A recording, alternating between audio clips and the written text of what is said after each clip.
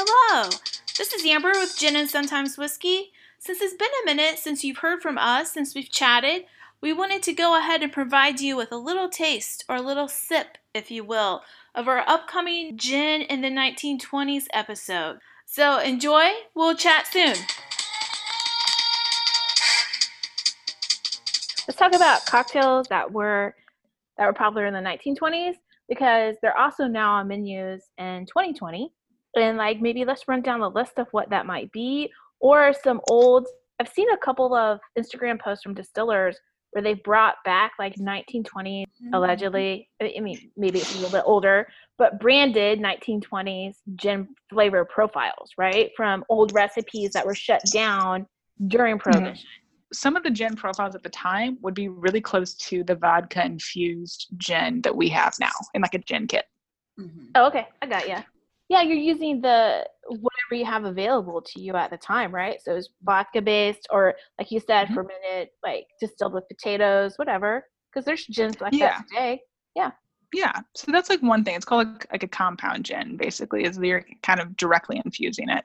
So that's one thing you could do. Another one that would be close-ish would potentially be, obviously, Old Tom. Some of the recipes haven't changed at all. There's some distilleries that have a very similar recipe. Sure. And then I think people would infuse stuff with fruit some. Mm-hmm. How well that would hold up with the gin flavors, I don't know. It's kind of making more flavored vodka. Mm-hmm. Maybe I'm splitting hairs. But there's that. Yeah. I don't know. So you've got, here I kind of run through some. So Kat did the White Lady. Mm-hmm. So that one came from Harry's New York Bar, or maybe from the Savoy at the American Bar. There's kind of a fight between the two Harrys. Both of them are bartenders. It's easy to confuse them. I don't know why they both have to be named Harry. There's feuds about who started it, whether it should use egg whites, whether or not it should use certain types of sugar, whatever.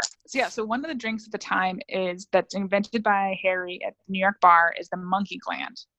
What do you think are the ingredients in a monkey gland? I'm sorry, a monkey gland, monkey, and then a gland like what I have inside my body. Yeah, thank you for the clarification. Okay.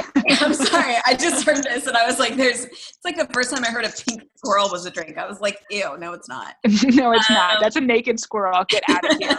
Put some clothes on that. Somebody knitted a sweater. Okay, so a monkey gland. I know we're talking about gin, but I'm going to go more with a whiskey. I'm going to go more with a brown thing. Okay. Ew. I can't wait to drink this drink. Okay. I'm going to throw in some bitters. And then I think it's because I always make an old fashioned or a Manhattan. Those are my go-to whiskeys. Mm-hmm. I'm going to throw in some bitters. And then I'm going to throw in some sort of citrus. I'm going to put lime or lemon. Okay. All right. So you're mostly wrong. You tried. You had a lot of conviction. You leaned into the camera. I was really trying to think logically about this because the aesthetic appeal. So I think about the way that it's supposed to look, the color. Yeah, no, and I think totally that would make sense talking about the tiki bars of the 60s, right? Throw it in a silly little glass. So monkey gland is actually bright orange. Ew! It's gin, orange juice, grenadine, and absinthe.